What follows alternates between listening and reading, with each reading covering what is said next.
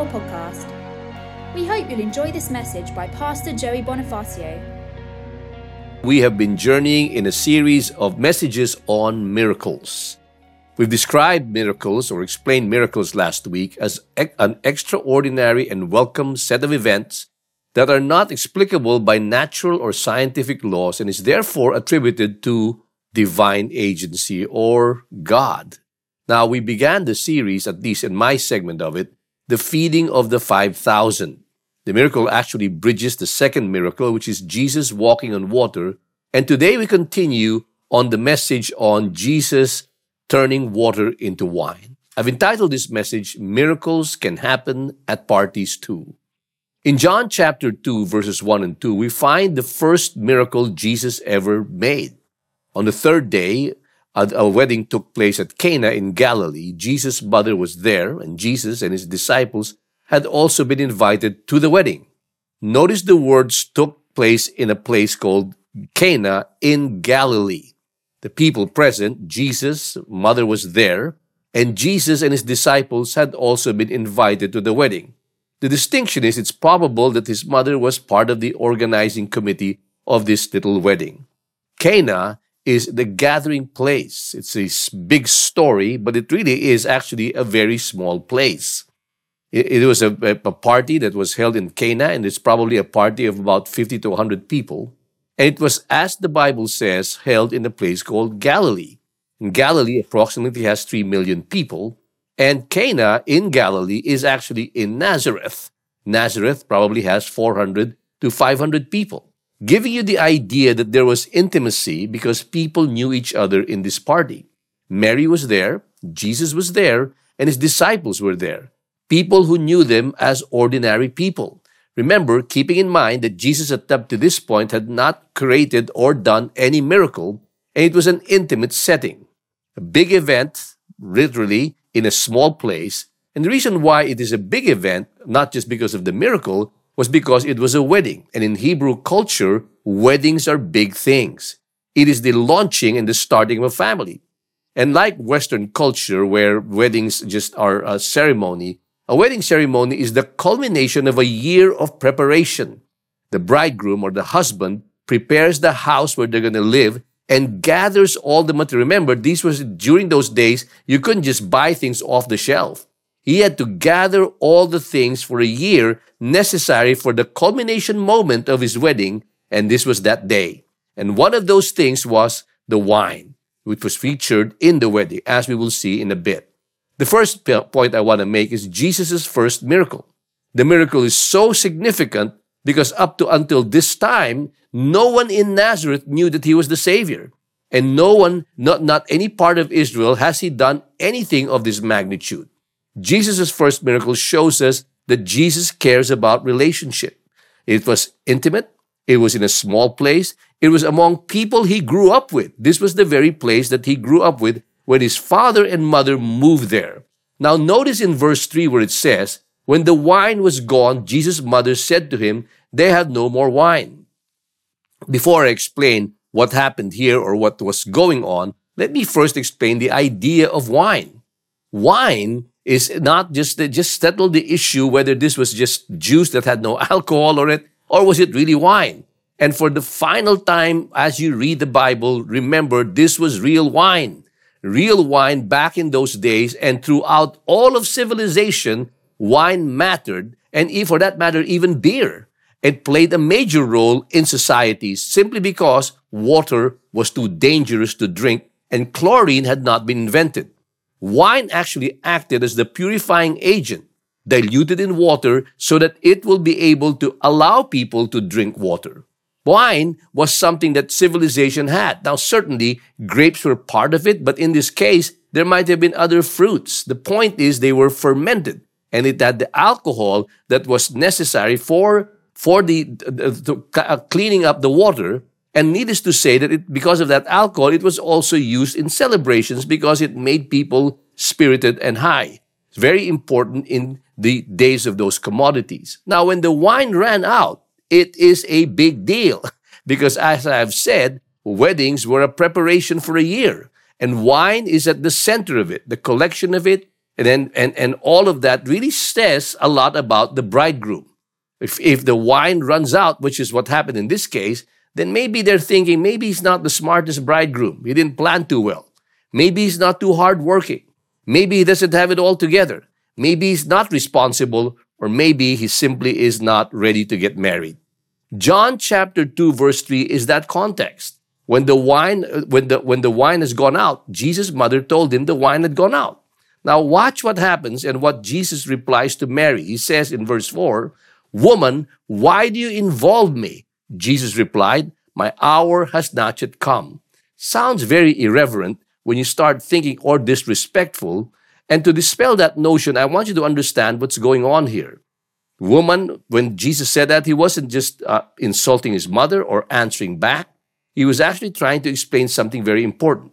And for you to understand that, you have to understand three things.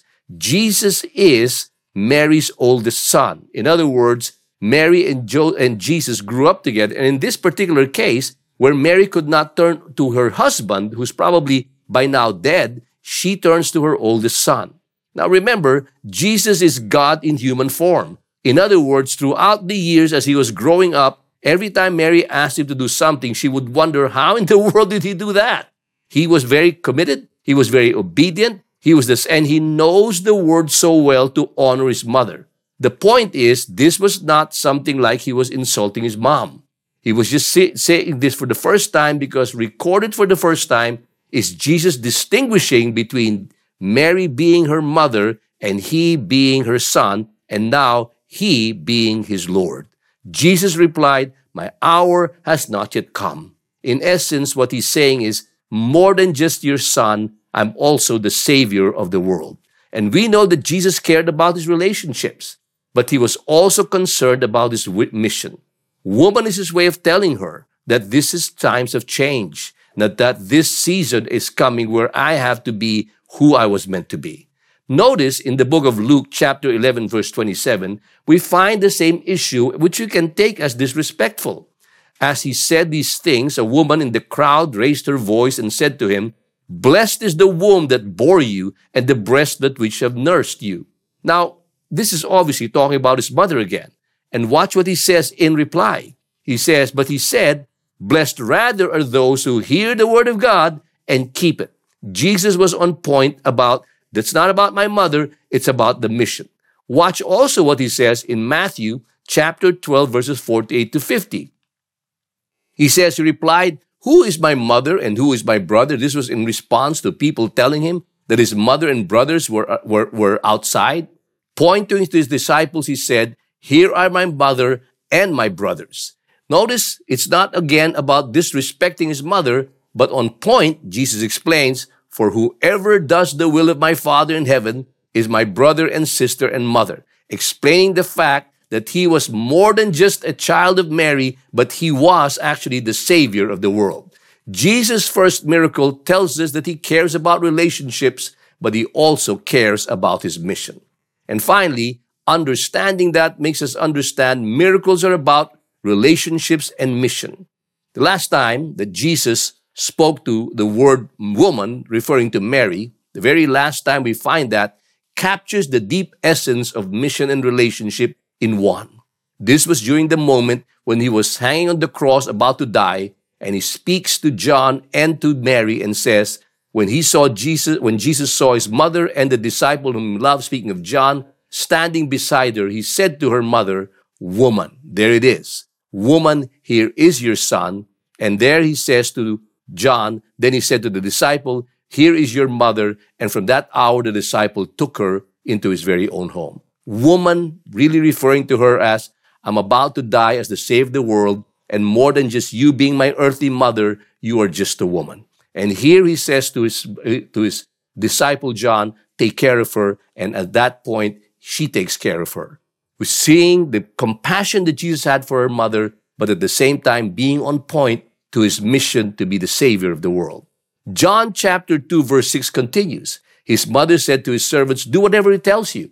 At this point, Mary checks out and realizes whatever Jesus does, it will work. At this point, I don't think Mary believed that there was going to be a miracle. I don't think she expected what was going to happen. but she did put her trust in Jesus because she knew her to be the Son of God and at the same time, her physical son. Now, John chapter 2 verse 6 says, nearby stood 6 stone jars of water. Now, the kind that was used by the Jews for ceremonial washing and holding, and each holding about 20 to 30 gallons. You got to understand this. This was very commonplace in the houses where they were.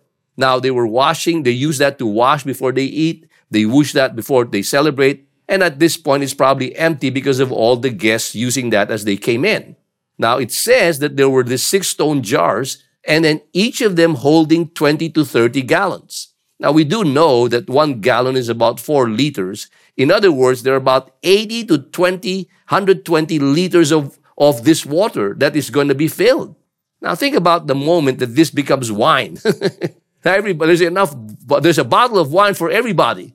That's the kind of miracles that God has for us. Now, more than that, it was 480 to 720 liters because there were 6 of these pieces of jars.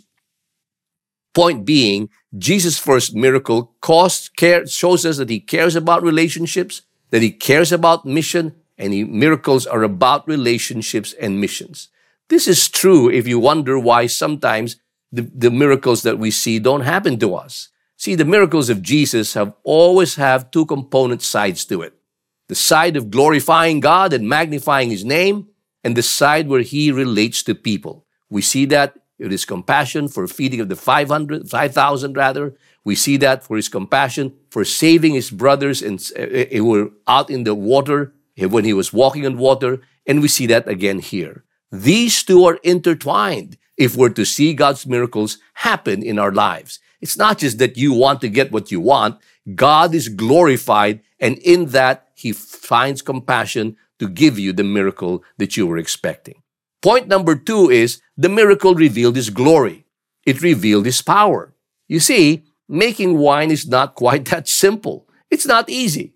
After you've crushed the fruits, you have to wait to ferment the fruits, the liquid or the wine itself to produce the alcohol. It takes time to produce wine. It takes labor. It takes gathering and selecting the fruit. And more importantly, it takes time to grow the fruit. In short, it wasn't that quick to make wine. The fact that Jesus could do that, the fact that Jesus could produce that with all of these hardship, more importantly, the fact that he would control over the air, over the sun, over the seeds, over the soil, which is what it requires to produce the fruit, tells us that he was really, in fact, God. It is possible that John chapter 1, verses 1 and 2 is in reference to this miracle in chapter 2. John saying, in the beginning was the Word, and the Word was with God, and the Word was God, and he was God in the beginning. Through him, all things were made. In other words, if he can make wine instantly like that, in that great a quantity, it's very possible that he is, in fact, the God who created all things. Through him, all things were made, and without him, nothing was made that has been made. In him was life, and that life was the light for all of mankind. The glory of God is one of the reasons why there is a miracle that happens in our lives. Because the miracle revealed his glory, it revealed his power. It not just revealed his power, it revealed his superiority. In short, he was the greatest God of all. He was above all things. He was above all of mankind. It revealed it can happen anytime, anywhere. The story of the wedding of Cana was about small people in simple settings, obscure backgrounds in unseen places.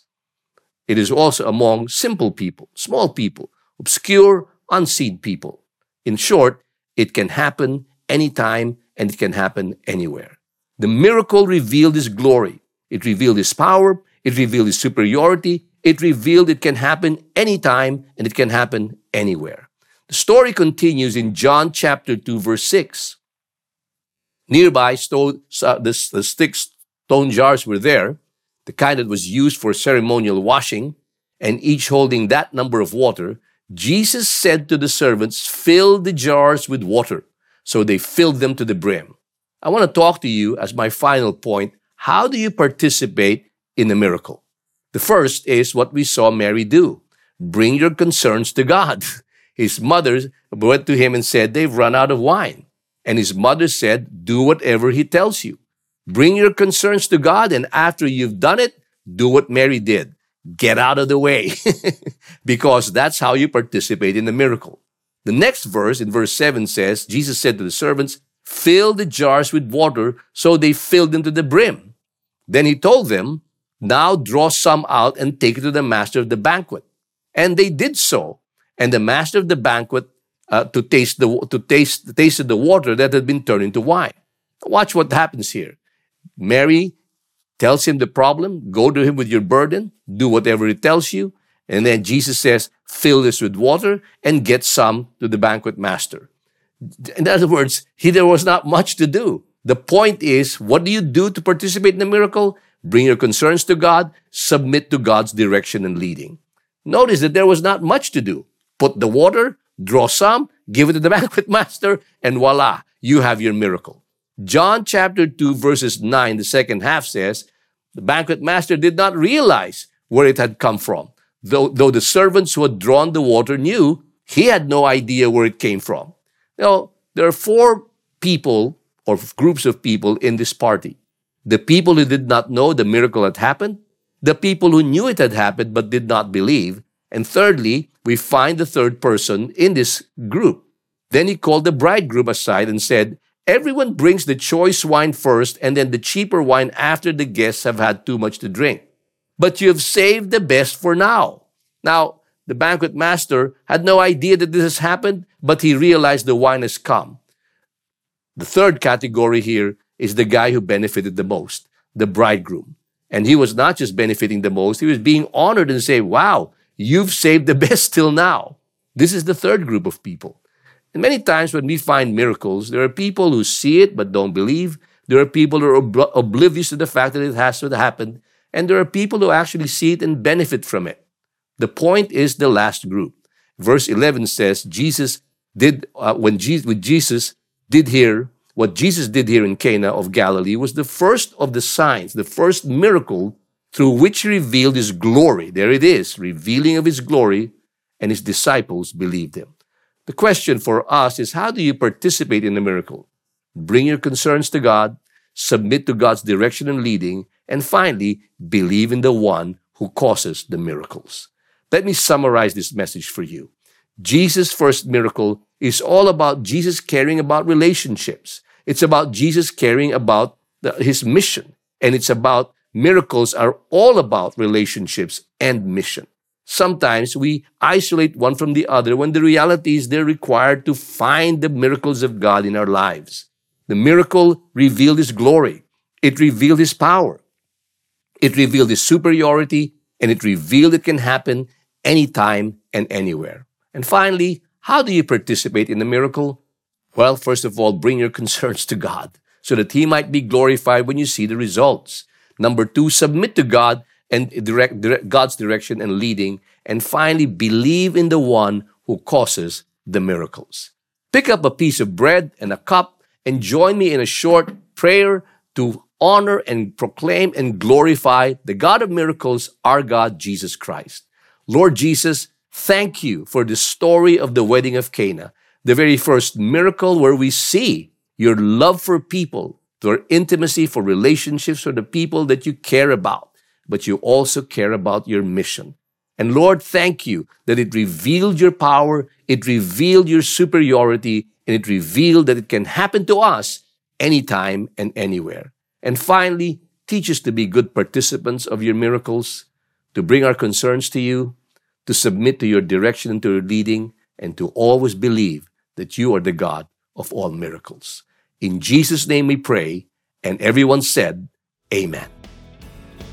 Thank you for listening to the Every Nation Singapore podcast. We hope you've been blessed by today's message. For more information, visit everynation.org.sg.